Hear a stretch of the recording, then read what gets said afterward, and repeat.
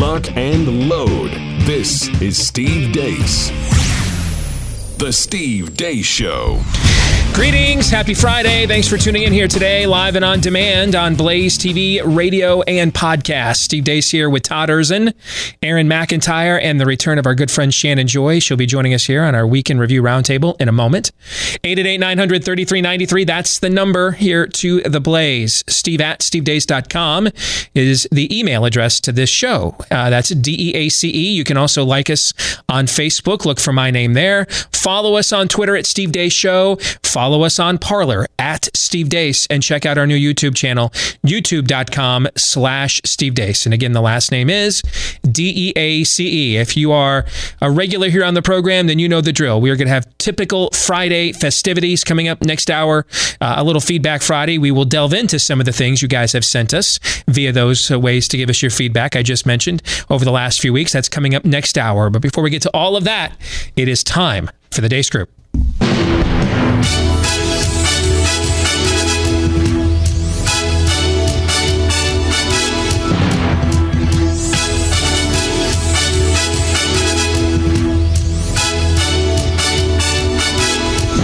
Your weekly look at the week that was begins as it typically does with issue 1, bleep, Democrats say.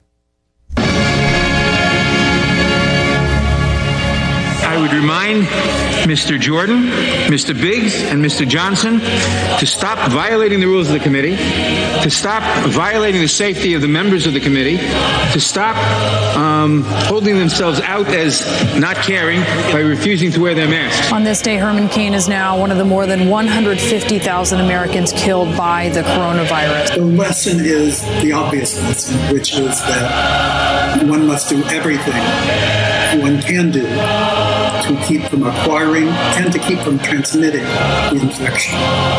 And he was not a believer in masks. We wish his family well, and we wish that he rest in peace. And I wish that this president have no peace until he thinks about what he's exposing people to. You should protect all the mucosal surfaces. So if you have goggles or an eye shield, you should use it. And they can be decorated. So, Dr. Wall, no one's really interested in decorations. We think that could protect the individuals and that it would decrease the ability for them to touch their eyes and spread virus as well as those droplets coming towards them. I'm assuming there's investigative types out there following the money on hydroxy because it's the only thing that makes sense. Does Putin have a stake in hydroxy? Would you be recommending a shelter in place in these hotspots at this point? I think it's got to be considered. To be a bar, you had to have food available. Soups, sandwiches, etc. More than just hors d'oeuvres, chicken wings. You had to have some substantive food. The lowest level of substantive food were sandwiches. Do you disavow the violence from Antifa? That's happening in Portland right now? That's a myth. I think all the people that hate us and, want to say shit to us are too big of a to stop and actually do anything about it. They just leave the folks alone and allow them to protest. There will be no violence. We're on 61, 62 days of protest, peaceful protest, and then all of a sudden federal agents show up and it's become violent.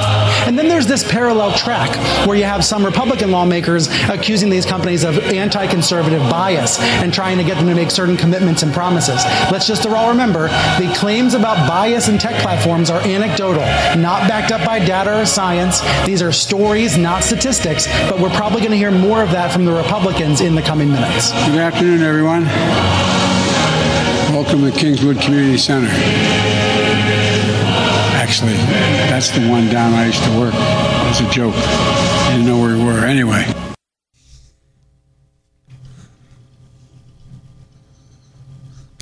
I need a weekend. I'm about done. I got to tell you. I'm just about done. When I pause and reflect on how long we've been doing this And I mean, I have these moments. I take my dogs out in the morning, like we're doing it, and I stepped right into it, like immediately after my father's funeral. I question, like, how am I even sane at this point? Like, this is the mouth of madness. It is, and it's exhausting. It's exhausting. It's exhausting.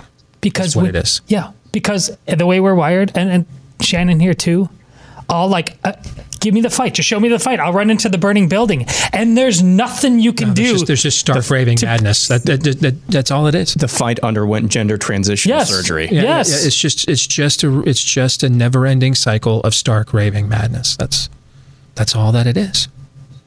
That's all that it is. So a 10, we all agree. Let's take care of that. I think we can. All right, let's get to the first question. Shannon, what was your favorite cuckoo for Cocoa Puffs this week? Oh, there were so many. So, I mean, Chinstrap mask guy who was chastising the rest of, Bill Barr for not wearing a mask was awesome. Hydroxychloroquine is the cheapest drug out there, like the cheapest way to treat COVID-19. And they're talking about a money trail. But my favorite has to be Fauci and the goggles, because it points to the absurdity of the times that we are living in. We are full in dystopia. And it reminded me of, I don't know if you guys ever read this short story by Kurt Vonnegut, but it's called Harrison Bergeron. And it's fantastic. And it's in this dystopian society. They've already redistributed all the wealth, all right? Everything is equal, but they realize the big lie of equality and equity, and people are still prettier or smarter. Things just aren't equal. So they have this big department, the handicapper general, that comes in and like weighs people down. So if you're really good looking, they make you wear a clown nose. If you're really smart, they put like these big earmuffs on you so that you're like, getting this static all the time so you can't think. And if you have 20/20 vision, they put these big goggles on you. And so Harrison Bergeron is like this big strapping Superman kind of guy. He's good looking and super smart. And, the picture that Kurt Vonnegut paints is of this absurd creature. He has weights on his ankles because he's too strong. He has the goggles on, he has the earmuffs on, and he's trying to like break out of the dystopian. But that's where we are. It's absurdity. We are now in Orwell's 1984. We are living in Aldous Huxley's A Brave New World. Like, it's all just coming one after another. So I have to go with Fauci. Wow. That didn't help me. That didn't help me. I was actually very energetic when I came in here this morning, right? I was pretty fired up, right? You were fine, yeah. Yeah. I don't know, man. Sometimes you just get to that Michael Douglas falling down point. You're just one too many days in a row of traffic jams, and you just put the car in park right there in the traffic jam, and just get out, right, and just leave it there. I know. That montage did that to me. Quickly, Aaron, what was your favorite? I would say it's New York Governor Andrew Cuomo reading from the book of Progressivists, not to be confused with the book of Leviticus, but it's similar. Thou shalt not serve any chicken wings before their time, unless it is outside of a pandemic. Sandwiches shall be served, for they are actually good sustenance, and actually, my goodness, the level of... I always love the progressives who say, well, look at this verse from Leviticus. That's a stupid law. I'll just roll tape of Andrew Cuomo talking about chicken wings, how that's not actually real food, and you have to actually serve this type of food in order to be considered this type of establishment. I mean, that's madness. That's funny. It sounds funny, but that's madness as well. I mean, I love that story that Shannon told. I mean, I think we're like down the rabbit hole, Alice in Wonderland, on a weird LSD trip right now. Todd, quickly yours. Yeah, we're big fans of Laws of Nature and Nature's God on this show. And the Laws of Nature kicked in for that Karen in the mask and the AK who stepped to the wrong guy. Just saying. Exit question: on a scale of 1 to 10, with 1 being the odds Trump will fire Fauci and 10 being the odds he failed to do so, or failing to do so will cost him the election. Rate this week's level of total depravity 10. All right, let's get to issue 2. Big tech. Antitrust hearings began this week in the U.S. House of Representatives on big tech companies' potential monopolies in the digital marketplace. CEOs from Google, Apple, Amazon, and Facebook testified mainly over allegations their companies stole intellectual property from smaller companies, or in the case of Amazon, maybe aiding and abetting the propagation of intellectual property theft and slave labor from countries like China. Do you believe that the Chinese government steals technology from U.S. companies? I don't know of specific cases where we have been stolen from. Congressman, I have no first-hand knowledge of any information stolen from Google. Congressman, I think it's well documented that the Chinese government steals technology from American companies. I have heard many reports of that, and I haven't seen it personally, but I've heard many reports of it. Will you guys agree that slave labor is not something that you will tolerate in manufacturing your products or in products that are sold on your platforms? I agree, Congressman. We wouldn't tolerate it. We would terminate a supplier relationship if it were found. I agree. We wouldn't tolerate this. Seemingly, one topic, perhaps the most important topic, was not addressed, at least not in great detail: supposed censorship of conservative voices on those platforms. Ohio Congressman Jim Jordan, who takes money from Google, was confronted by Fox News' Tucker Carlson about why he and other Republicans are seemingly so disinterested in that facet of the conversation. No, you just mentioned the most important thing. In 96 days, 97 days, whatever that number is, it's important we re-elect Donald Trump and take back the House.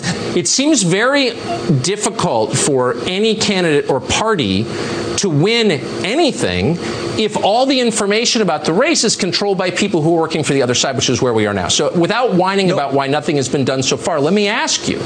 Jim Sensenbrenner's taken money from Google. Google is your second biggest campaign contributor in the last cycle. Why do you think they would give you money? And why would you take it? If they want to exercise their First Amendment liberties and give me money, I raised $3 million last quarter. If Google gives me a few $1,000 check, God bless them. That doesn't change who I am. It's striking. After this week, the platforms of Twitter, Facebook, and YouTube systematically scrubbed all traces of a press conference featuring medical doctors from around the country talking about the dangers of lockdown and the benefits they've seen of hydroxychloroquine in treating coronavirus. Donald Trump Jr.'s Twitter account was even suspended for sharing clips of the conference. It's just the latest in the long line of anti-wrongthink censorship from big tech. Also this week in Israel's Knesset, a representative from Twitter was asked about the double standard the company holds for world leaders. You have recently started flagging the tweets of President Trump. Why have you not flagged the tweets of Iran's Ayatollah Khamenei, who has literally called for the genocide of Israel and the Jewish people? So we have an approach to world leaders that presently say that direct interactions with fellow public figures, comments on political issues of the day, or foreign policy saber-rattling on military economic issues are generally not in violation Calling of for our genocide is okay, but commenting on politics is not. And then when you throw in an investigation from February of this year from the website The Post Millennial showing Twitter was being actively used as a platform to share and distribute child pornography, you have to wonder why these platforms are so efficient in silencing certain political voices, but seemingly have little interest in keeping their sites clean of actual illegal and abusive material. I guess at the end of the day, the only solution is... in 96 days, 97 days, whatever that number is, it's important we re-elect Donald Trump and take back the House. So, we're going to talk in depth about hydroxychloroquine next segment, okay? But the issue is the backdrop of the question I'm going to lead off with. That wasn't in your rundown, so I'm going to hit you with it cold, Todd. If all of these big tech companies in the span of literally minutes, if not hours, can completely scrub any evidence that a press conference that had received 15 million views from doctors of some celebrated medical schools all over the country gave in Washington, D.C. on treating coronavirus, if they can scrub that in minutes, if not hours, why can't they scrub all the child pornography off of the internet? I ask you. Yeah, when you said that, that is the ultimate in asked and answer questions. I mean, you want to talk about, you sprint past, there's no good answer to that, to go straight to hell, do not pass go. I mean, And you praise God that there is one. Yeah. Oh yes. Because this is where at times the recognition of a hell gives you comfort that this level of injustice, if it's not going to be confronted and punished in this life, then it will be mercilessly so punished in the next. Yeah. But this was my point. I'm feeling rather merciless today, I have to tell you, guys. That's my word today. Merciless. This is my point about what I said before we had heard of a lockdown. The transgendering of America, going all the way back to the creation point in the garden. We were created in God's image, male and female. He created them. Once we turned that first fruit of God's beautiful creation totally upside down, there was no truth. There was no standard. There was nothing we would be beholden to other than the serpent's great design. That's where we are right now. So of course you are correct on that. Aaron. Yes, there is no answer to that question. There's no good ones anyway. When President Trump or Donald Trump Jr. tweets out videos of doctors, medical doctors, who have literally prescribed HCQ to their COVID-19 disease patients and have seen the results, when those doctors with those degrees from those institutions are deemed a public health threat, really? And the Ayatollah Khomeini calling for the genocide of an entire group of people is that's saber rattling. Okay, when you actively have a platform like Twitter who's doing that, and then they're child porn, kiddie porn, we don't like that. We'll remove the accounts, and it just keeps getting used for that. What can you say? And as far, I don't have any problem with anybody, and I might do the same thing myself, voting Republican just as a bunch of human shields this November. No problem with that at all. But that thing at the end there that I threw in there, I'm going to need a little bit more from the Jim Jordans of the world, who actually are in position of power. He's a representative, one of hundreds, but who are in a position of power. I'm going to need a little bit more than, well, that's why you got to vote Republican. No. But at the same time, what happens? You pass an antitrust law. You pass some sort of provision within that antitrust law that you can't censor political voices, censor voices. You got to have a straight algorithm on all of your platforms. Supreme Court challenge, and John Roberts says, yes, you can. Where's our recourse? It goes back to what Todd said. This is bigger than any policy. This is bigger than any debate that we can have. This is bigger than any one platform, any one company.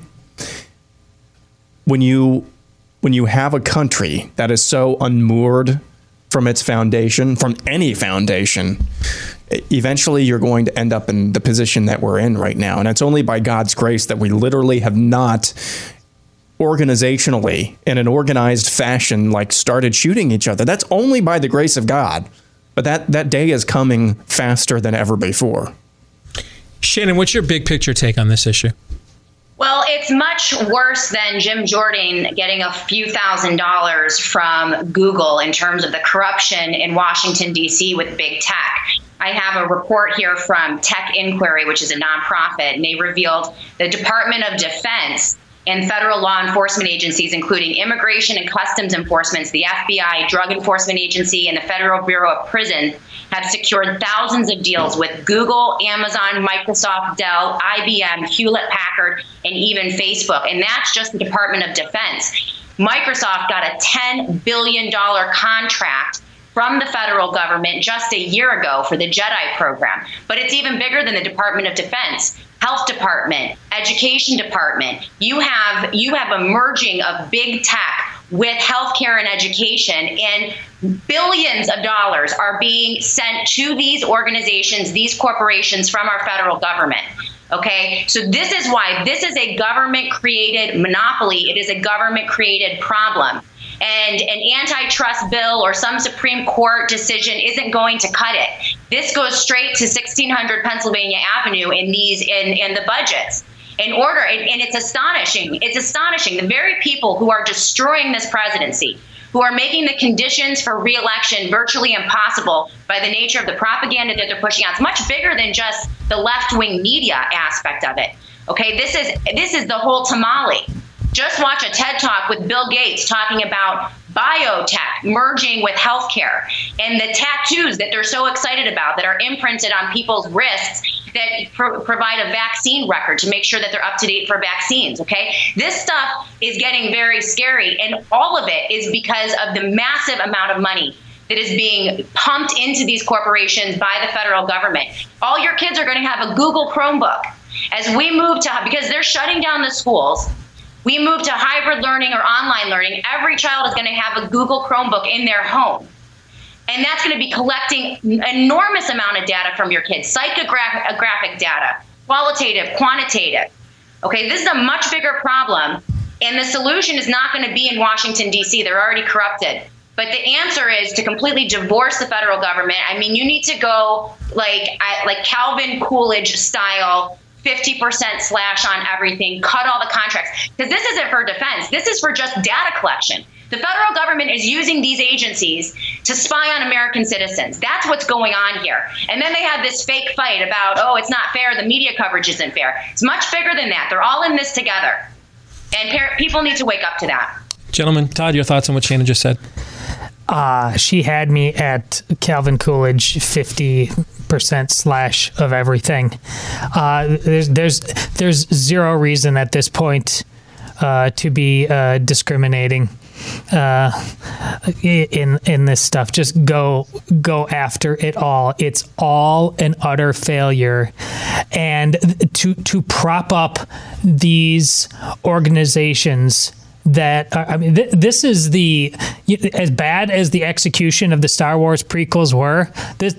All of this incestuous moving of pieces exactly is what is at the heart of that thing. And to not understand, to speak to Shannon's desire to get more local. Listen, I have, because of the utility of Twitter, they tried to cancel my local school district, tried to block me on Twitter. And I successfully pointed out, because I know more about it than them and I'm more insufferable than them, that no, you can't do that. So now, and I've only been more rascally after that and have had huge success in my district winning because I'm that guy that won't go away. And if it only was, as Steve, you say, it only takes a minority. If there were 10 of us, 20 of us in my district, we would be running the thing. It speaks to why your initial point about this, how this is the line in the sand. Absolutely. If we lose our ability to communicate ideas, who here? If a tree falls in a forest, Steve, it's really that come to life in this moment. We absolutely need to fight for it. Shannon, I think this is the most dangerous monopoly in the history of free market economies. Absolutely. Every segment. The biotech is terrifying. The biotech is absolutely terrifying. And I've likened it to a 21st century eugenics movement in this country. And, once they claim our bodies, and this is where the big picture, the big tamale or the whole whatever, I don't even know what to say. I think you mean enchilada. We're getting our Mexican-American food dishes mixed up, but that's all right. Go ahead. It's the vaccines. Once they breach your body, and that's where they wanted to go. They want to have access to every individual body. And the vaccine debate, that's where all of this comes together. Great debate, by the way, between RFK Jr. and Alan Dershowitz. Fascinating debate on compulsory vaccination that everyone needs to watch. It's like an hour and 18 minutes. I think Alan Dershowitz may want to spend his time on a few other things based on some news that's come out in the last 24 hours. I think he might be concerned about some compulsory buttification of where he might be ending up here when this story is all said and done. I think he might be getting injections of another kind, if you know what I'm saying, brother. So, but that's a topic, and well-deserved if true, but that's a topic for another day. But this is where see, I'm not an anti-vaxxer, but I am anti-liberty. And I absolutely agree with you on this as an anti-vaxxer. Actually, I believe you are, right, Shannon? No. My kids are vaccinated. Okay, so it's just Todd then. Okay. So it's just Todd then. See, I'm anti-junk science. My kids are vaccinated too. I just didn't give them all 75 vaccinations that they suggested. Okay, yes. Because I'm also the guy that I have no problem telling you no. In fact, I greatly enjoy it. I get off on it. Actually, sometimes I'll tell you no, even when I agree, just because I love to see the look on your face that you can't believe someone told you no. Okay, I told our audience this earlier this week. I think you're watching the game plan play itself out for next year when they come out with their vaccine. That will be at best a flu vaccine, at best, if we even get that. Okay, but if indeed they are able to muster something up to justify the billions we're giving now to companies that haven't even brought a single product to market yet. Okay, meanwhile, a business in San Diego is sitting waiting for FDA approval on a $10 a kit self-contained COVID-19 test that works like a pregnancy test with 97% effectiveness. They're just sitting there. They're just sitting there waiting to get FDA approval so that you can do this yourself and get control of your own medical history, right? They're just sitting there waiting to get FDA approval, all right? But we're giving billions to vaccine makers that have yet to bring a single product to market. Of course, the same people that we have justified their compulsion on all these other issues are going to try and say, well, you can't shop here unless you've had the coronavirus vaccine. Of course, they're going to try and do this. Aaron, you get to speak up. Go ahead.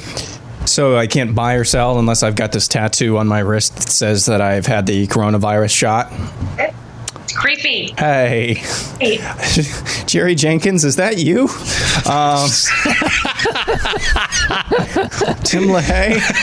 I'm hearing voices. Next week on the Steve Deace Show, Hal Lindsey will join us live. All right, go ahead, Aaron. I'm sorry. Go ahead. I can't really add a heck of a lot more to this. I mean, in some respects, the cake is already baked when it comes to big tech.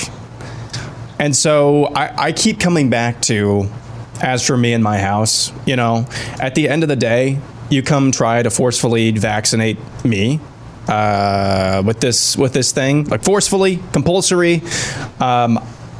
No. You try to get me to buy and sell, or you don't let me buy or sell without this fact. No. Why you not got no tattoo? Yeah. Right? Why come you don't got no tattoo? Right. Yeah. Idiocracy. Yeah.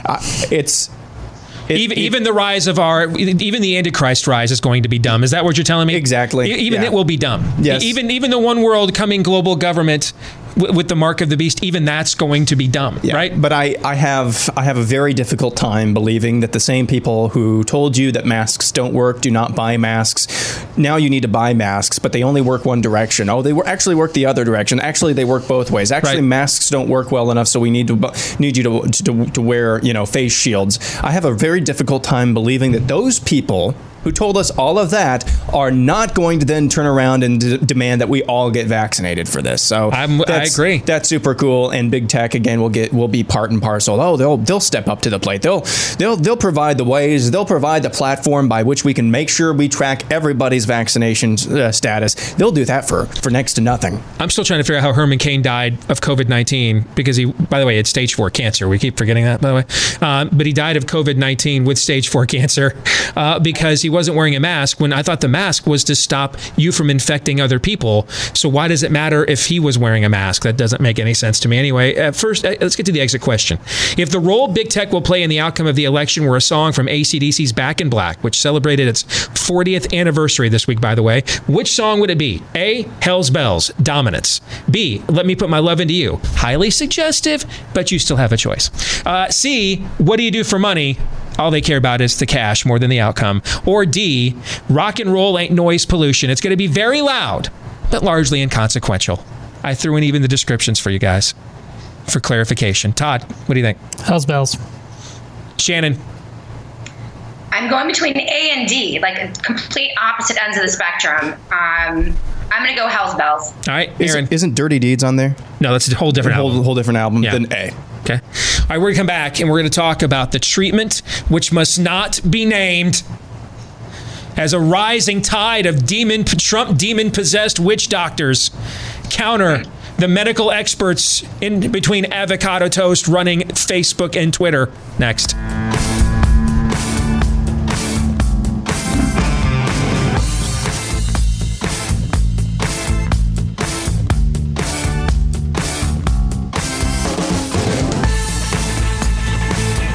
Continuing on here with our weekly look at the week that was here on the Steve Deace Show with the Deace Group.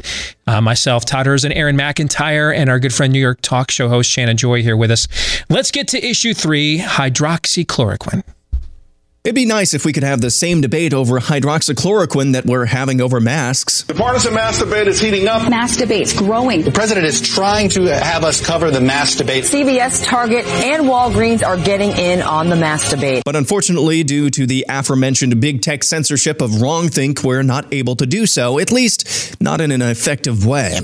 But what does that actually look like? Earlier this week, a liberal Brazilian writer by the name of Felipe Raffaelli took to the website Medium and wrote a 15,000-word essay about his research into hydroxychloroquine, and along the way uncovered the creepiest, most 1984-esque silencing of voices of support for the drug. The essay is titled Hydroxychloroquine, the narrative that it doesn't work is the biggest hoax in recent human history. Raffaelli spends most of the essay writing about a French epidemiologist and physician named Didier Raoult. In his career, Raoult has more than 2,300 indexed publications in his name, is the most cited microbiologist in Europe, is among the most influential researchers in microbiology according to Reuters, and has been cited over 100,000 times worldwide for his research into microbiology and infectious diseases. Earlier this year, Raoult made headline after headline after his research into HCQ found that the drug has overwhelmingly positive effects in the treatment of COVID-19 disease. The essay pieces together the timeline of the pandemic, Raoult's sound research, and then his subsequent fall from the most cited researcher in Europe to unmitigated witch doctor quack. What changed? According to Raffaelli, Raoult's work and research into the drug treatment was accepted universally until March 21st. That day, President Donald Trump tweeted positively about Raoult's research and subsequently went on television to champion the decades-old drug as a solution to the pandemic. The essay then details after that crucial date how the French researcher was then ostracized, vilified, and all but academically crucified for his research. Media outlets began to run with stories about faulty research. In less than a handful of his thousands of journalistic publications, they ran with stories about alleged harassment and bullying by Raoult to some of his students. In short, the media tried to destroy him. Tale as old as time. The essay also puts the pieces together of the narrative surrounding HCQ that we still hear in the media today. I'm assuming there's investigative types out there following the money on hydroxy because it's the only thing that makes sense. Does Putin have a stake in hydroxy? Donald Trump does indeed have a small stake in the manufacture of the drug, but that was enough for the American media to couch Trump's support for the treatment as nothing more than a cynical ploy to enrich himself. The essay continues in great detail about the confirmation bias that then took hold over the American and Western public. In short, the essay claims that a promising drug treatment for COVID-19 disease was ignored and vilified. One of the world's most prominent researchers was subsequently vilified and destroyed thanks to a complicit American media and public, all because Donald Trump said good things about the drug. That piece, Aaron, cites, it's a tome, but it is worth it. The guy who writes it is a lefty who can't stand Donald Trump. Can't stand him. Can't stand his own president in Brazil either. Yes. Okay. But he just wants to know what medicine works for sick people. That's all. I posted something earlier today from, I want to make sure I get the name exactly correct, the International Journal of Infectious Disease, which found a 50% decline in deaths with early treatment of hydroxychloroquine. 50%. I mean, think of any potentially lethal malady you can get in this world, and how much better you would feel after your diagnosis if your doctor told you, "Hey, if we use this treatment, your odds of living go up 50%." Wouldn't you instantly feel better about that? I would. If it was your loved one, wouldn't you feel better about that, Todd? I think this is all a distraction from the fact that if we would just put our goggles on, we could be through this in the next 6 to 8 weeks. I don't even know what to say to some of this stuff because it's beyond me. I'm going to be brutally honest with you. Some of the things I'm arguing are beyond me. I don't understand some of the subject matter that I am being asked to debate in the platform that I have, because it's beyond me. I'm not qualified to debate the efficacy of the treatment of hydroxychloroquine with erythromycin and zinc. I don't know. What I'm trying to figure out, though, is why a lot of the people who are qualified don't want to debate it. That's the question I'd like to know. And this thing has been used in over a dozen countries all over the world. One of the things that's pointed out in this Medium piece is Switzerland banned the use of the drug in I think it was April or early May, and saw its death rate skyrocket. And in early June, rescinded the ban and saw its death rate drop and became the first Western country to totally reopen. Switzerland even opened its borders up. This is like Salem witch trials kind of stuff. It is. That's exactly what it is. It's Galileo. Alexander Fleming was told he was a kook for discovering what we now call antibiotics in molds. He was a kook. And while the system pushed back on him before we developed antibiotics with his discovery, the first being penicillin, how many more people died so we could protect your groupthink during those years that went on?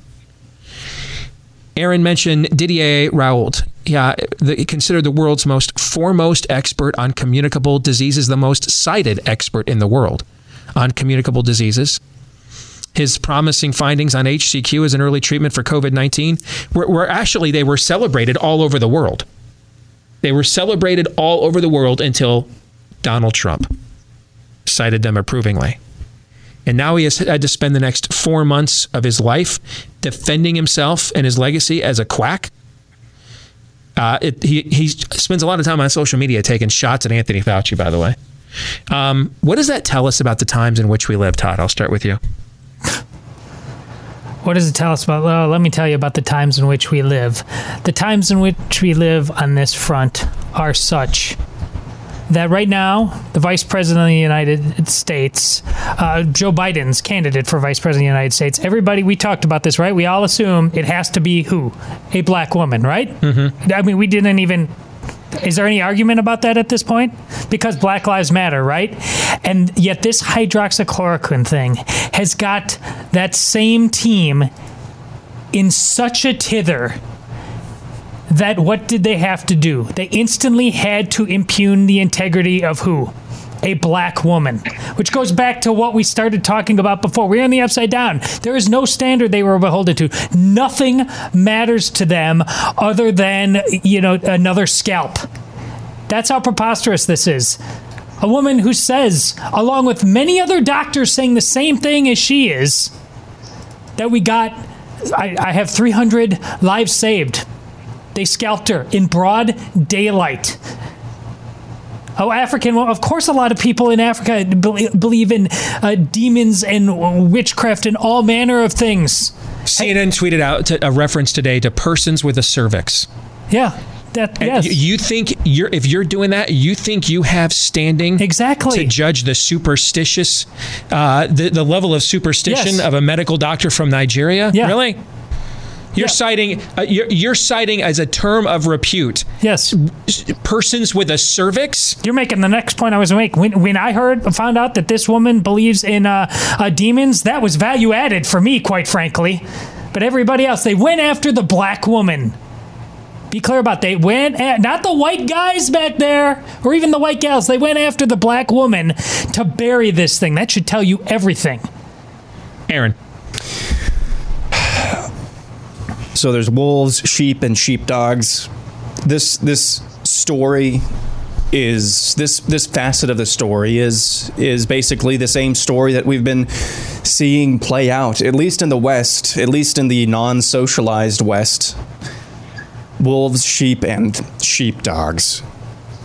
There's the Canadian communications theorist Marshall McLuhan. He's the first one to use the phrase, and he coined the phrase, "The medium is the message." And essentially what that means is that the message, whatever that message is not as important as the medium in which it's being communicated through. Mm-hmm. So what do we think the medium is when it comes to the narrative being cast being cast around this virus? What do we think the medium is? Well, we would be quick to say CNN, the talking heads on television. That's not the medium. The medium is the spirit of Twitter. It really is.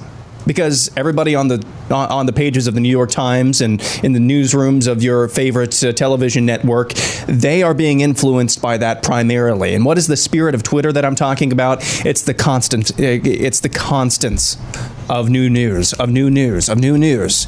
Now that could be positive news. It'd be the constants of positive news, positive news, positive news. But no, it's always the negative news. And this is where it comes to the wolves, sheep, and sheepdogs. There are so many people, the vast majority of our culture, as it becomes increasingly and monolithically almost in some sectors secularized, eventually that creates a ton of sheep out there.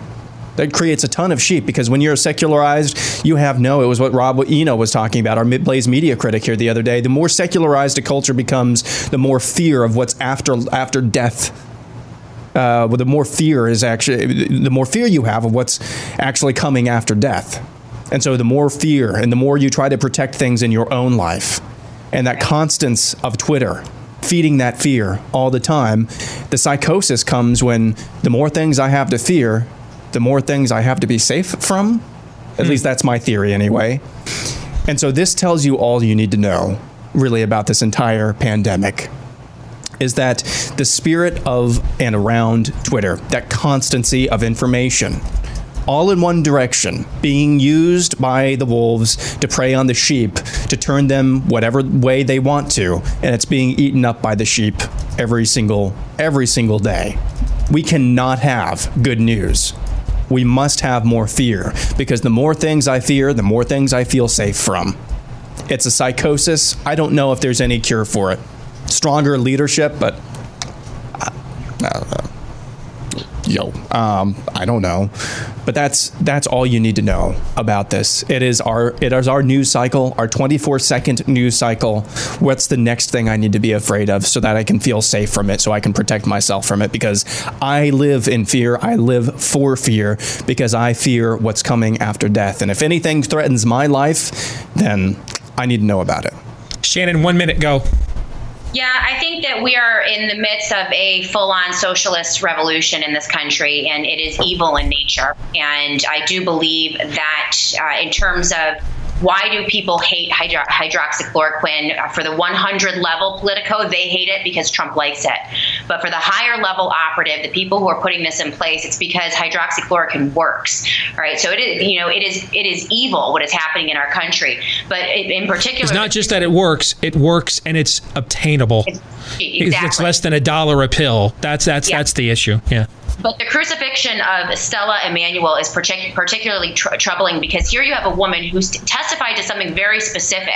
It was her treatment of hundreds of patients with hydroxychloroquine in the results. It was very specific what she testified to. And what they did was crucify her for her spirituality, which were in some ways some of it was a little bit kooky. I looked into what she said, and Christianity, you have all kinds of... Yep, we're short on time. But the thing is that we're looking at really the ability for Christians to practice, to go after our spirituality. We believe in a lot of things. I believe in, God created the world in 7 days, Adam and Eve, the flood. I believe in the parting of the sea, the Virgin Mary, the resurrection of Jesus Christ. I believe in heaven and hell and demons, right? Does that preclude me from having professional opinions? Does that preclude a doctor? If they get their way, the answer will be yes. That's exactly right. Yes. All right. Let's skip the exit question, because I think we all know where we stand on this. Let's go right to issue 4. Let's show this tweet, Aaron. Okay. True or false? This tweet from me. If Trump was smart, he'd drop the wet blanket Pence with his miserable failure coronavirus task force that wrecked America and make Kristi Noem his VP. I just want a true or false. Todd? True. Absolutely. Shannon, I only have time for a true or false. True, if he were smart. Aaron? True. All right. Let's get to predictions. Shannon, go first. Go. I think this will be the first time in modern American history that we will not have a presidential debate. I think the odds of that are much higher than people think. Yep. Todd.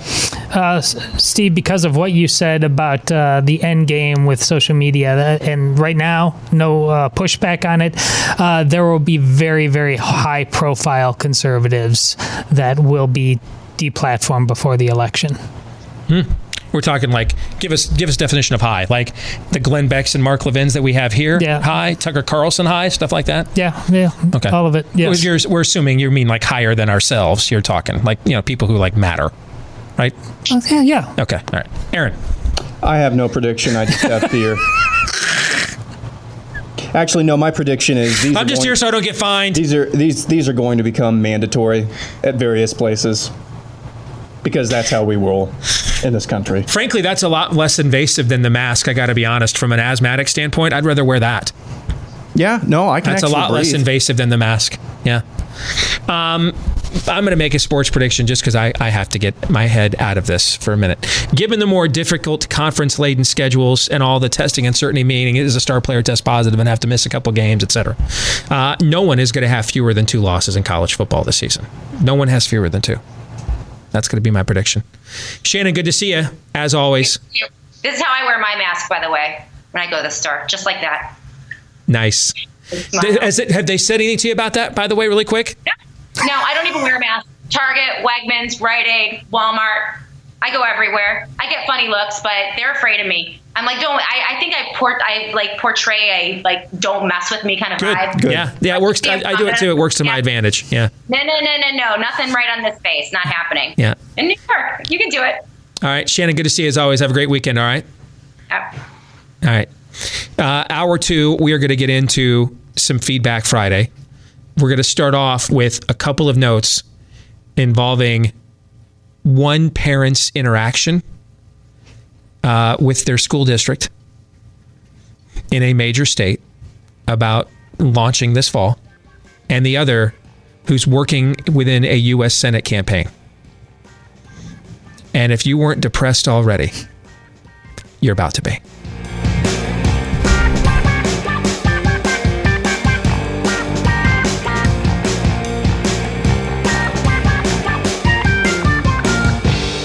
Let's get to it. Hour 2, live and on demand, underway here on Blaze TV, radio, podcast. Steve Deace here with Todd Erzin, Aaron McIntyre, and all of you on a Feedback Friday. We'll get to that feedback here in just a moment. And don't forget, you can send us your feedback at 888-900-3393, steve@stevedeace.com. That's the email address. Like us on Facebook. Follow us on Twitter at Steve Deace Show. Follow us on Parler at Steve Deace. And then get freebies that you can sample yourself and then share with others at youtube.com/Steve Deace. And the last name is DEACE. Again, that's DEACE. If you're a podcast listener, if you haven't done this already, give us a subscribe button smash. Could have said that simpler. Smash the subscribe button wherever you podcast from. You can also give us a 5-star review. I think that's what happened. I was trying to say both of those things at the same time. Give us a 5-star review if you like it. If you don't like it, don't lie. But Steve, what if I kind of like it? Then totally embellish. All right. Give us a 5-star review, please. We're begging here.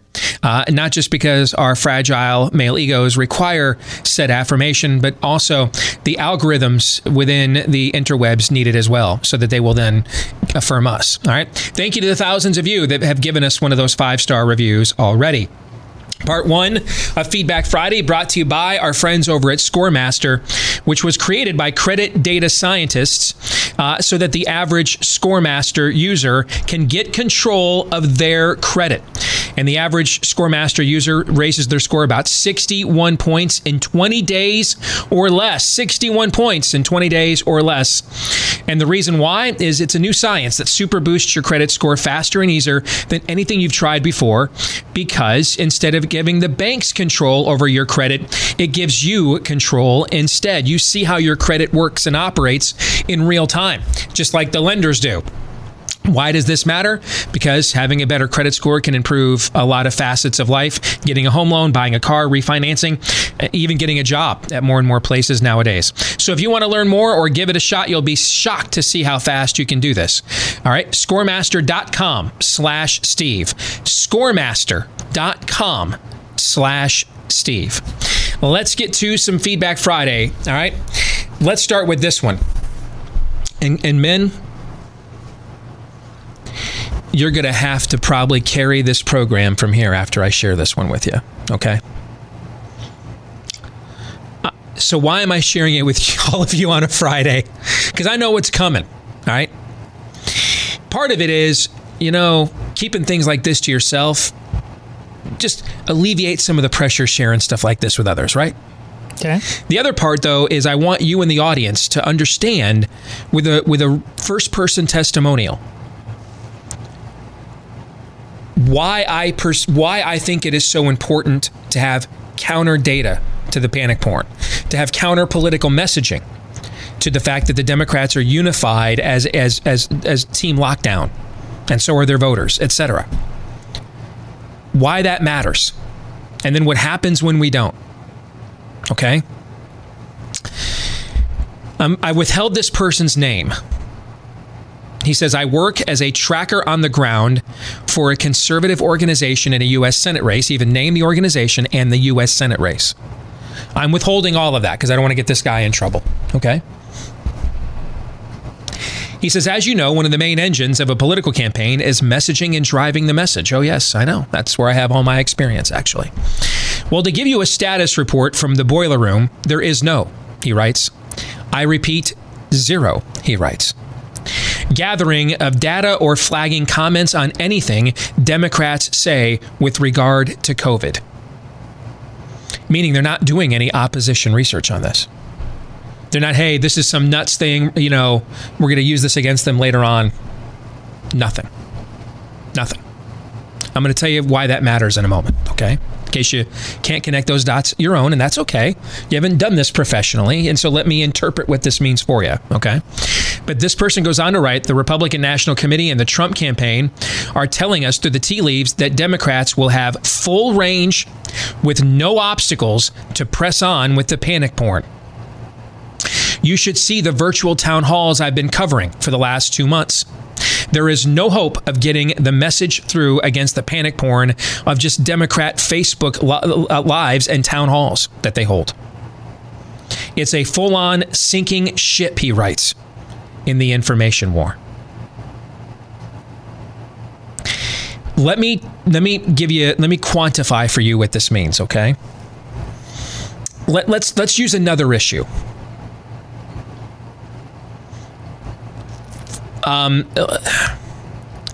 Guns. Let's go with guns. And let's say, we at the latter part of the Obama years, we had Sandy Hook. We had a slew of tragic school shootings, right? Which the Democrats, of course, public shootings. We had the Aurora, Colorado theater shooting, which they tried to blame on a Hispanic Tea Party member. I credit for admitting that there might actually be a Hispanic Tea Party member, I guess, at ABC News. We're making baby steps here, all right? But let's take a hot button issue like guns, and it's stirring mightily because of tragic gun violence playing out in the headlines. So everyone's thinking about it. Everyone's talking about it right now, right? Okay. And imagine if one side of that debate was permitted, and when I say permitted, meaning by your opponent. Like Wisconsin, one year, maybe someday, might not be good running the football. Okay? Mm-hmm. But if they're playing Iowa, so the only two perspectives that really matter on whether Wisconsin has a good running game this day are Wisconsin and Iowa's, because they're the only two teams on the field, right? Mm-hmm. Anybody else's opinion, what any other teams are doing, irrelevant. Because the contest is between Wisconsin and Iowa. That's the game that day, right? Yes. Okay. So all that really matters is how good Wisconsin's running game is up against the Iowa run defense, right? Mm-hmm. The Wisconsin running game earlier in the year may have sucked and been terrible. But if on the day they play Iowa, the Iowa defense lays down, doesn't fight, literally just lays down. We're not even going to get in a 3-point stance here. We're just going to lay on the ground. Will Wisconsin have an effective running game that day? Yes. Yes. doesn't mean necessarily in an objective vacuum that their running game is good because it was good up against a team, an opponent that just literally laid down. No. But were they playing all the other teams that we would compare them to that day? Right. No. So the only game that matters is who they played that day, right? Yes. And so the only opponent who matters, the only viewpoint that matters in this exercise is the viewpoint of their opponent. Right. And the opponent chose to lay down, which means Wisconsin's going to do what? Run all over them, right? That's the equivalent of what's happening here. So take a hot button issue like guns. And since there's no opponent to hold you into account, you can say anything crazy. We're taking all the guns, confiscating them all, whatever we want, right?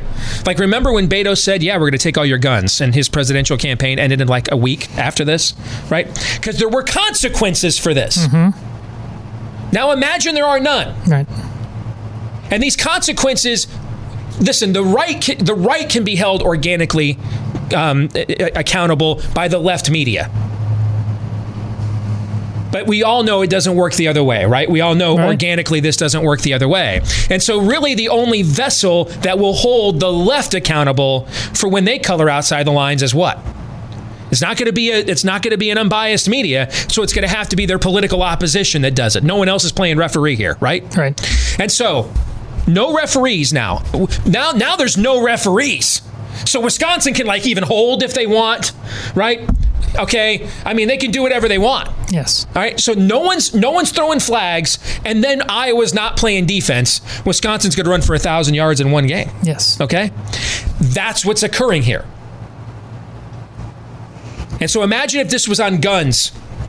We're taking all your guns, licensing all your guns, chipping your face, on your tongue, whatever we want. Just whatever we want, we can say whatever we want.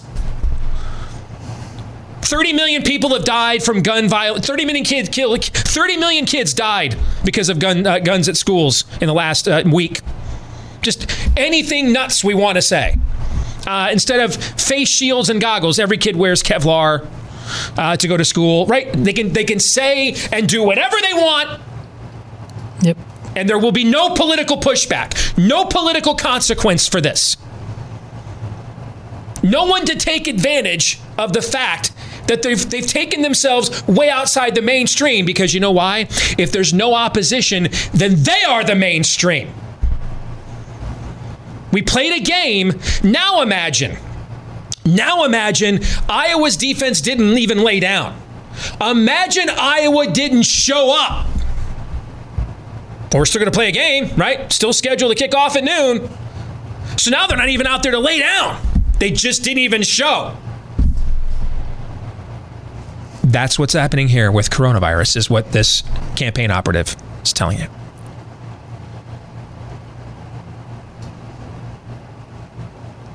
Democrats, when it comes to this virus and the data surrounding it, the numbers about it, the public policy that they can impose on you, politically are going to be permitted to say whatever the hell they want. And there will be no organized resistance to this. And hey, our show has grown substantially this year. Daniel Horowitz was telling me his audience has doubled this year. You can take all of us and put us all together. It won't put a dent in if the entire other side of the argument is unified without real political pushback. Because they can just ignore all of us. We're not running for office against them. We're not competing for audience with them. We're not competing for audience with them. If Fox wasn't crushing all these cable networks in the ratings, they would never acknowledge they even exist, guys. They only have to do this because they're getting crushed by them. Otherwise, they just ignore them like they do an outlet like us, frankly. Okay?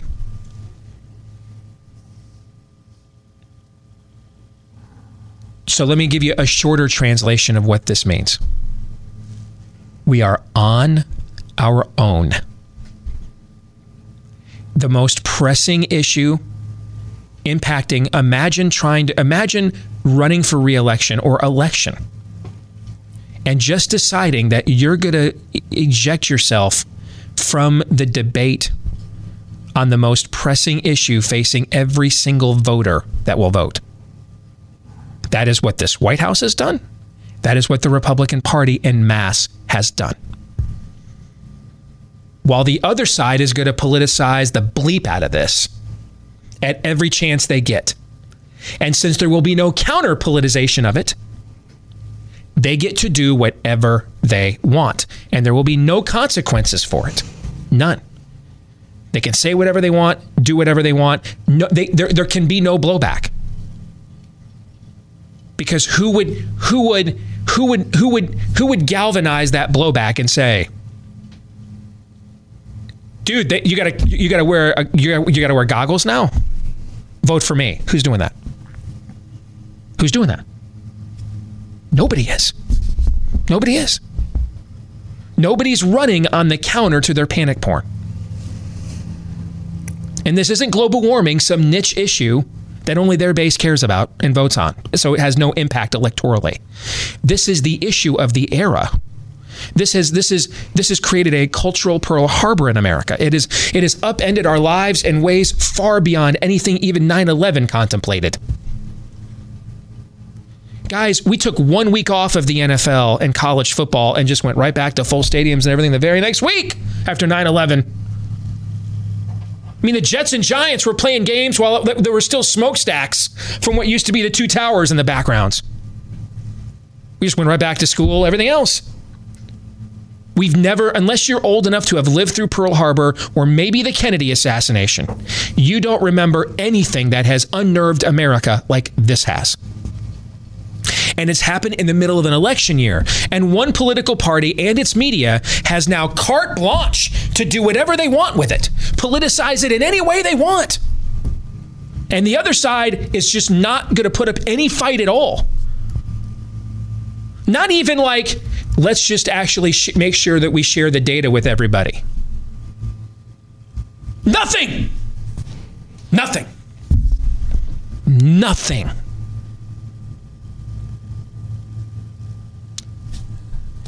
That's what that email means. And it's even a little worse than that. Oh, please, by all means, make it worse. Because make it worse than that. About not when you went down, laying down, not showing up.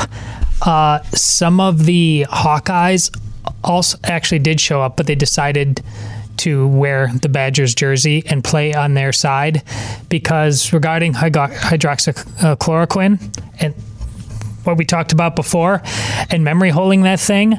This speaks to exactly why I think conservative, the highest high profile conservatives who are legitimately conservative are going to get deplatformed because some of the other undeniably considered conservative ones, but who I won't name them by name, but at least two who this show has pushed back on regular basis, they put on the other uniform. They were using the most heinous of talking points that you may as well heard from Nancy Pelosi or Joy Reid. I know.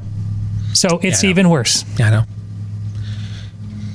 We should maybe rename this show. It's even worse. It's even worse. It's even worse.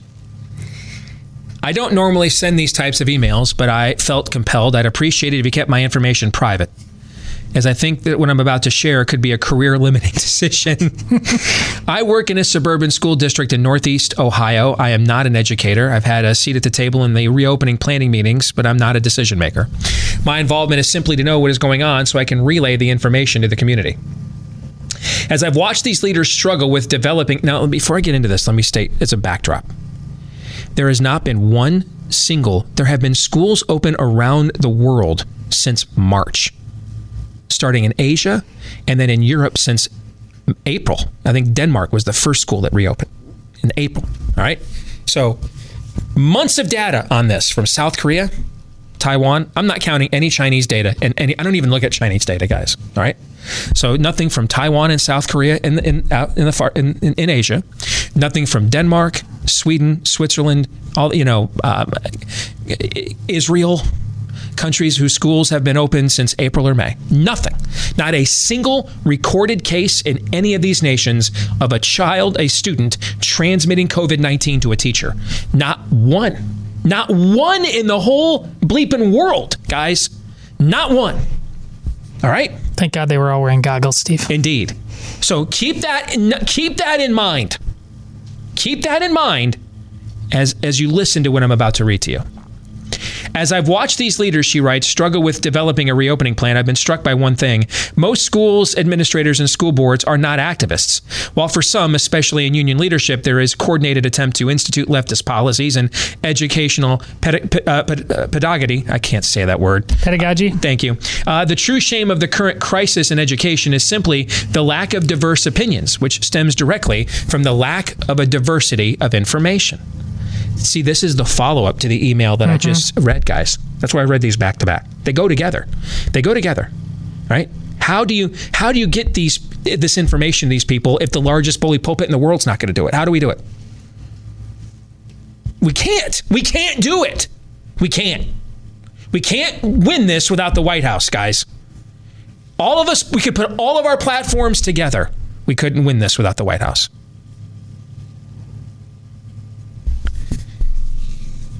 I have had so many school board members around the country ask. I just saved like a mini dossier, just like an introductory level on kids and coronavirus, that I've probably sent this out a couple hundred times, literally, around the country in the last month. How many of these people have got back to me? I've never seen any of this information. No one's shared any of this to me. All cited, sourced. It's not just like my pontifications or a blog I wrote. It's a series of citations.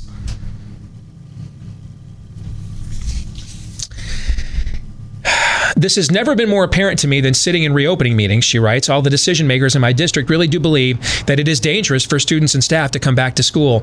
They get all their information from the same news outlets and government leaders. 5 of the 6 decision makers are married to other educators, mostly teachers, who are also convinced that COVID is a direct threat to students and staff. Remember what I just told you. Not a single transmission anywhere in the world documented of a student transmitting the virus to a teacher. Not a single one. I work with some of the smartest, most compassionate people in this business. The decisions they are making are wrong because the information they're using to make these decisions is wrong. Last week, Governor DeWine moved our county into red. Our population is almost 52,000. There have been 267 total COVID cases. 267 cases! 58% of the cases were people under 40, which meant overwhelmingly nothing was going to happen to them. Of cases with symptom onset in July, there have been 12 hospitalizations. 12! Only one of those has been someone under 50. The lone death recorded in our county since June 26th happens to be my own relative, who is 79 years old. And condolences for that, by the way. He has been in and out of the hospital since September because he was in renal failure, pre-existing condition, had congestive heart failure, pre-existing condition, atrial fibrillation, pre-existing conditions. He contracted COVID during one of his many trips to the hospital. And even with all those pre-existing conditions, he was never symptomatic. As his body continued to fail him from years of uncontrolled diabetes, he decided on a different care and was released from the hospital to a nursing home a few weeks later. He died alone in the middle of the night without having seen a family member for almost a month. He did not die of COVID. He died with COVID. And yet COVID is listed, even though he's got renal failure and congestive heart failure on his death certificate, COVID is listed as the cause of death. The median age, even with that kind of number padding, the median age of death from COVID in Ohio is 80, and yet the average Ohioan's life expectancy is 78.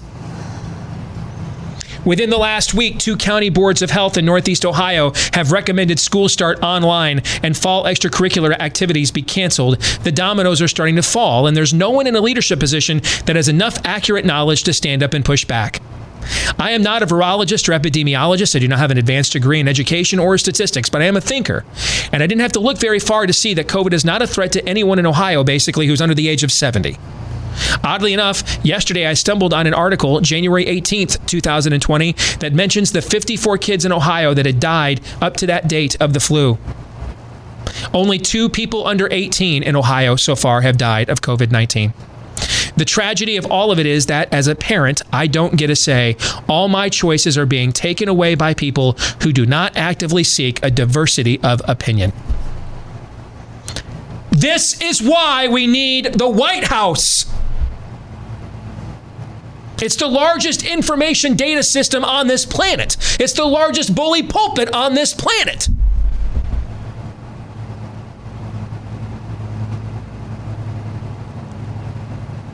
It's the Enola Gay here, guys. Do you know how long it takes to beat the Japs island by island when they're all kamikaze fighting? Maybe never. Maybe you never win. But the casualty count's awful high finding out.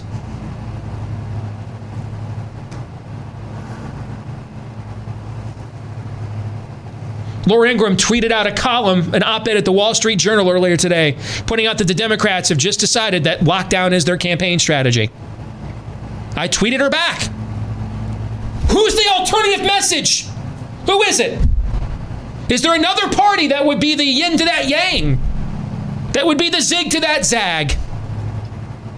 That would counter that message? Do you know of one? One does not. No, because one doesn't exist.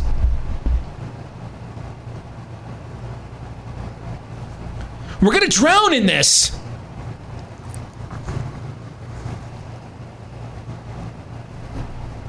Gentlemen, you have any thoughts?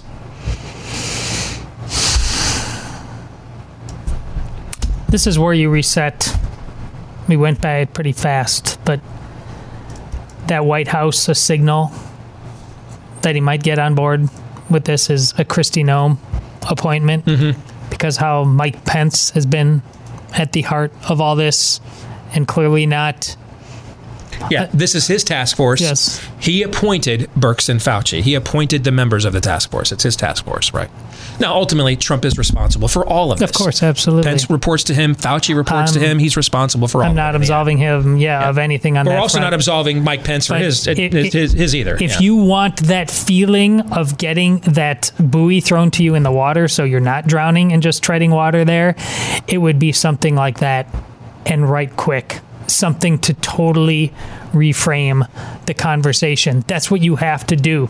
And it might, that just putting Noem in there clearly doesn't mean a thing is going to change in the future in terms of action. But there, right now, at the very least, you need to prompt the potential of that by hitting reset on some front, and that would do it, because you would get what she stands for in terms of opening up, being not afraid, is the total flip side of Mike Pence. I feel like we have somehow managed to light the beacon. Gondor calls for aid. Okay, we've tried to short circuit the system here against its best attempts to silence those who divert from the agreed upon narrative, meaning, team reopen, team reality, what have you.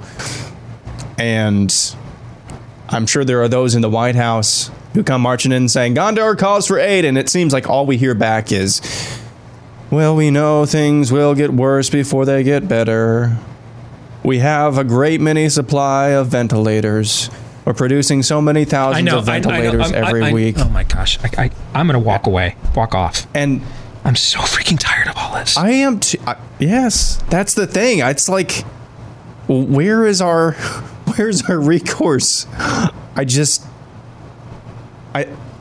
I speak a personal point of privilege for a second? Go ahead. Can I finish my thought? Yeah. It's really difficult.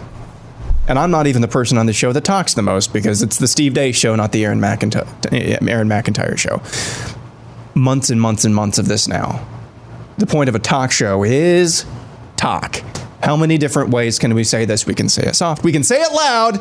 We can say it this way. We can say it that way. We can say it with a meme. We can say it with a really well-designed video. How many different ways can we say it? We've woken up a lot of people. A lot of people are with us. How many different ways, though, until we get it to where the most important people, the most important person, at least with the biggest platform, can see it and actually takes it seriously? I don't know. We've done it. We've done it 5 ways, to the nth degree. I don't know how to make. I don't know what to say anymore. Out of words. That's what you just articulated is actually what I was going to say. Right now, one of my best buddies is on the floor of the house losing his mind. Just had it. What the hell am I doing here? What is the point of this? Do we even care about the people he's just losing it. Okay, right now. Just going Jimmy Smith Goes to Washington, Chip Roy is right now. The thing that is so frustrating about this to me is our work on this issue has greatly elevated the platform, the size of our platform, the knowledge of our show, the success level of our work on a personal level. But I am beyond frustrated because I'm not doing this primarily for money. I like getting paid. I'm not turning it down. Anybody down there in Dallas listening, I want to make me rich. I'm not going to say no, okay? But it's not the driving impetus of why I come in and do this all the time. Otherwise, we all would have made different choices for years now. It is so frustrating to me on a personal level to see that our work on this is being validated by the growth of the show. But yet we make no headway at the same time. It's so damn frustrating. I'm losing my mind with this. I'm trying to reconcile those two things.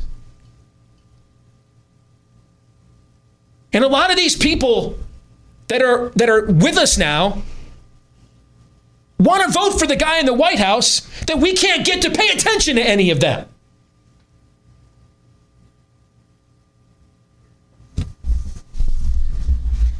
I don't know. I needed to get that off my chest, man.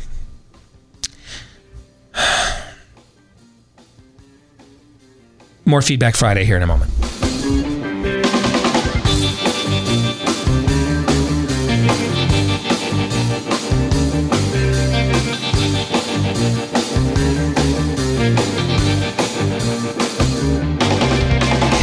If you're thinking of getting involved in the real estate market at any point in time, that can be a high stress level environment. I know I've done it a couple, and it's been 14 years since we did it last, and we were selling our current home at the time while trying to buy the next one for the growing family.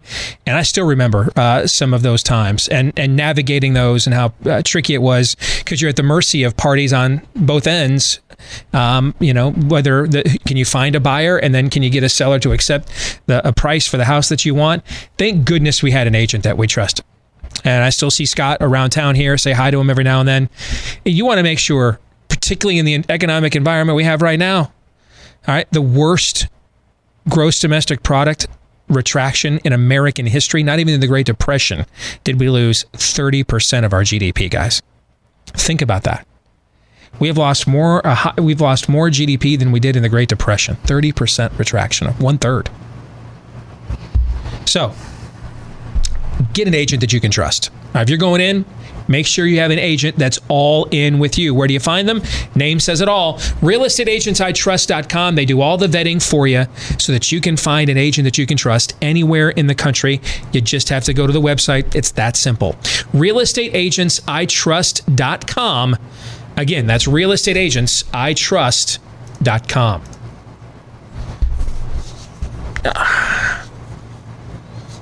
Georgia's case numbers are going down again. We're back under the epidemic threshold as of July 18th, which means less than 7.2% of all deaths in America are from coronavirus. Latest numbers we have are through July 18th. So that was, 2 Saturdays ago? I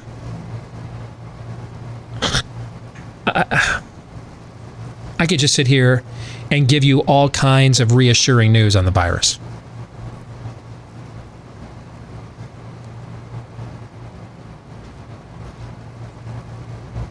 I don't understand why the individuals whose names are on the ballot and on the line this year, and who are going to be primarily judged by how they managed this crisis, aren't giving it to you.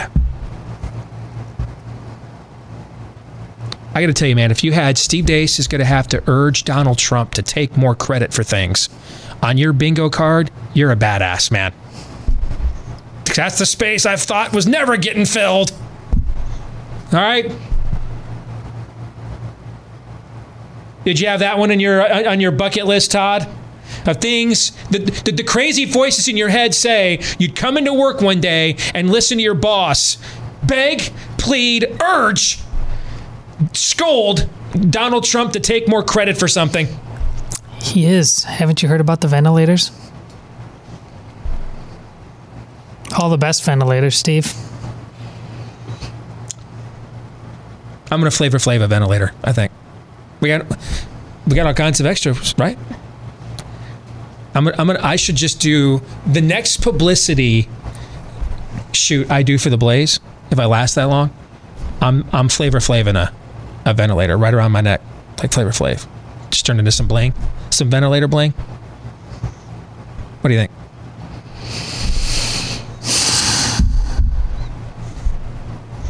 Hate the game, not the player.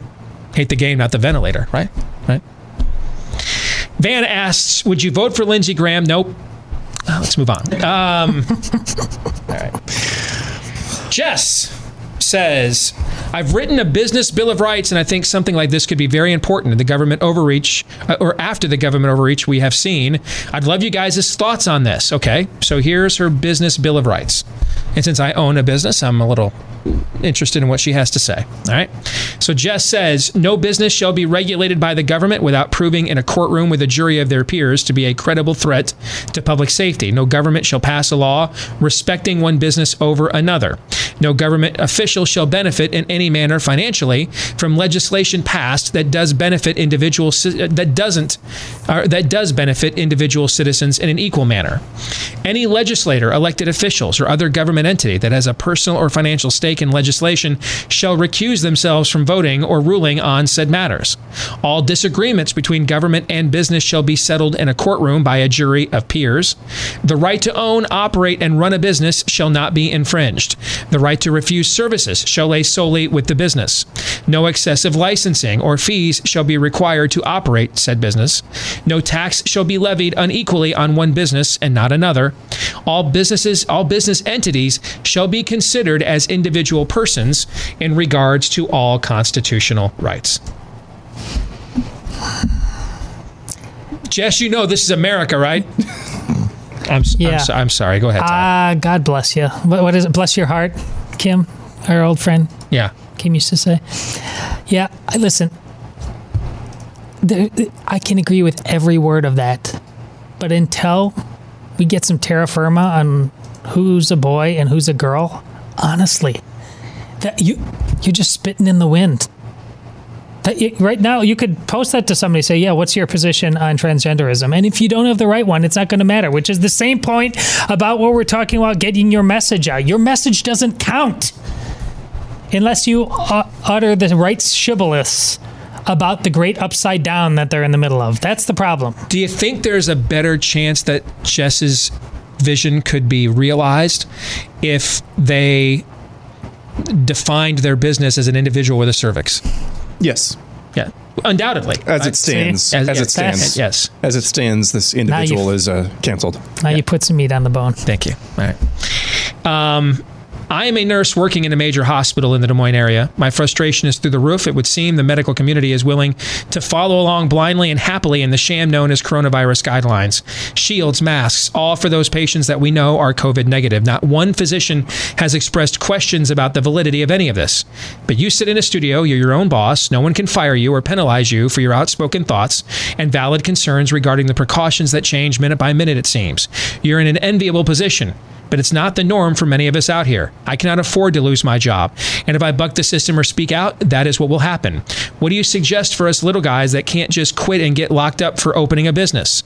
Not everyone can risk our entire lives or livelihoods. I'm furious with all I have to do to go along with concerning COVID-19, even though I don't buy it.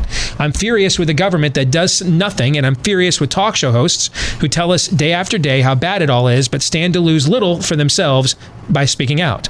How do I buck the system when I need the system to feed my family? Sick and tired of sick and tired. Well, I'm not going to speak for my industry. Let me just speak for myself here. Okay? I have had my job threatened. I can't tell you how many times over the years. I had my governor, the former governor of this state, try to get me fired. I had Mitt Romney's people, the Mitt Romney campaign, try to get me fired. And then Mitt Romney's company bought the radio station that I worked for that they tried to get me fired from. Awkward? Okay. All right. I had my job threatened on numerous occasions. Numerous. I just did what I thought was right and figured in the end, if it was successful, it would pay for itself. And if it wasn't, then it didn't really matter whether I kissed their ass or not. If enough people don't listen, it didn't matter. And so I just made sure I put myself up to the will of the audience. But I bring all that up because my job, and you guys know this, it has been threatened on numerous occasions. Numerous. I can't speak for other people, but because I'm an activist doing a show and not a guy who does a show trying to be an activist, I'm an activist who does a show. My goal is to ultimately get you to mobilize on what we're communicating, if we can convince you that it's the right and proper thing to do. I've put my ass on the line all the time. Hell yeah, fired 3 times doing sports talk radio. Okay. In this job, man, if I'd have been wrong, go back and look at the stuff when we launched our contrarian view on this in March. And when the research came in and the IFRs and all these things, and this was Captain Trips, and we were wrong, ma'am, Miss Sick and Tired of being sick and tired, because I'm with you on that. Ma'am, if we had been wrong on this, we would not be doing this show right now. We'd have been gone. And yeah, I own my own show, and I can't fire myself, but I also can't distribute myself, right? Someone has to agree. But otherwise, if I'm just, talking into my phone, who am I talking to? So yeah, I own the show, but I don't own a platform that can distribute a show that makes it worth my while. So if I would have come on the air here and taken this confrontational position about what had happened, and we had these conversations before I did, and we all agreed that that if we were right about this, the moment was worth risking our careers. Because if we were wrong, we were never working in this business ever again, ever. And frankly, didn't deserve to, because we misled people on a life and death situation, right? Right. We had those conversations, did we not, gentlemen? Yes. At the time? Yep. And so we all agreed of one mind, it was worth the risk given what we had learned. The reason why I'm now insulated from this is because we were right and the audience flocked to the truth. But if we were wrong and we were lying to people, I'd also be wondering if my unemployment benefits were going to run out today because of the U.S. Senate. And so would Todd, and so would Aaron. I'm the sole breadwinner in my home. I make a good living. I'm not rich. Frankly, I'm probably one of the lowest paid individuals in this industry with a platform of this magnitude. I pay these 2 guys' livelihoods out of my own pocket. I pay for all this overhead out of my own pocket. I've lived in the same house for the last 14 years. I parked out here as a 2014 Ford Edge that I bought used 4 years ago. My wife's car is a 2015 that we bought used 4 years ago.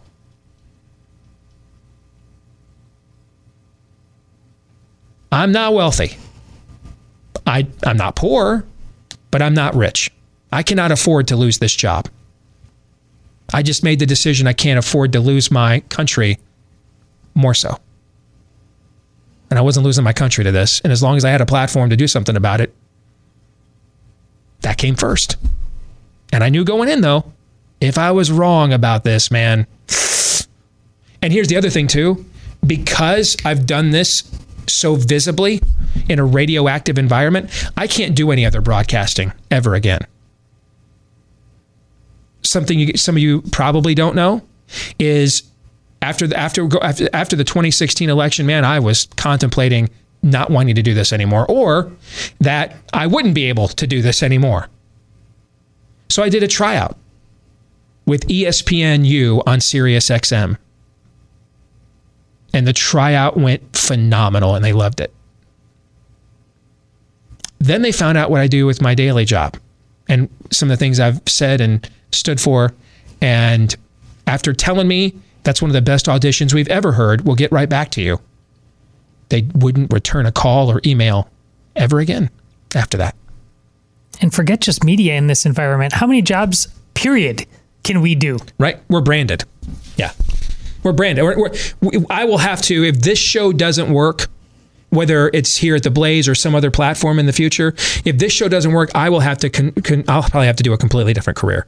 And it will probably have to be political consulting, which I really just want to, I might take my own life, frankly, because those are about my only couple of options. Yeah, That's about it. Let's say I just want to go into human resources right there and just write copy or something like that. They're going to dox that company. Yeah, they start Googling everything you put on Facebook ever. And then they'll try to hang the company with it. That's right. That's the environment we live in. That is the environment we live in. She's acting like the hairdresser in Texas who went to jail doesn't exist. There's no clear, the clouds are just not going to part and give you the risk-free way of making a difference in this environment. That's not on us. And don't ask us for it because it doesn't exist. We have it good in this room. We really do. Mm-hmm. We have it really good. But what you just said, I made my peace with like in 2017, 2018. It's just like, I'm not totally sure. I wasn't totally sure back then. I'm sure now. There's no way in hell, and I mean hell, that I'm going to be able to work in secular media at all after this. And that's not a woe is me type of thing, but that's just the reality of the environment in which we live in nowadays. And so the sooner that you make your peace with, you know what, I better start brushing up on Quick Trip managerial exam prep. Yeah. You know? Yeah. The sooner you make your peace with that, the more free you'll feel to actually, you know, chuck some bombs, kick tires and light fires, that type of thing. Because it is actually freeing. And we're not martyrs. I make really good money because of Steve. We're not martyrs at all. This beats vastly beats going down the mine shaft with a flashlight, as you've said multiple times. But that's the type of position that we're in. That once this ride ends, then we'll have to face the reality of our futures as well. I'm not afraid about that. I have other marketable skills as well. But that's the piece that we all have to make in our varying degrees or in our varying workforces, in our varying lives, in our varying arenas. What are you prepared? What are you willing? What steps are you willing to take? That's what Todd says all the time. I was just thinking in my head that I was going to say that the second before you went to it. You just need to go watch The Untouchables and that Sean Connery scene. What are you prepared to do? It's that simple. Oh, there's a lot of risk doing this. Because I'm in a very risky position, actually, because I make enough money that I can subsidize these guys and my own family, but I'm not independently wealthy that if I can never do this again, I can just ride off into the sunset on the residuals of my $100 million radio contract with Clear Channel or Cumulus or my 5 New York Times bestsellers books. And so I'm big enough to be a target, right? I'm big enough to be on everybody's radar, but not big enough that I could take a shot right to the head and still just, hey, if I'm scarlet lettered and can't do this anymore, I'm still going home to my mansion that's paid for and we're having a nice life. No, I'm not. I'm not. Like the president. So take your complaints to him and ask him to act. Good luck with that. I've tried doing that 87 times in the last 4 months. And I thought I was at least like 1 for 86. And then last week happened and it turned out I'm 0 for 87. So inspiring. We're going to stick around, do our best and worst of the week here on the Steve Deace Show for our Blaze TV subscribers in the overtime. BlazeTV.com/Deace if you want to make sure you don't miss that. For the rest of you, have a great weekend. We will be back at it again on Monday. Until then, John 3:17.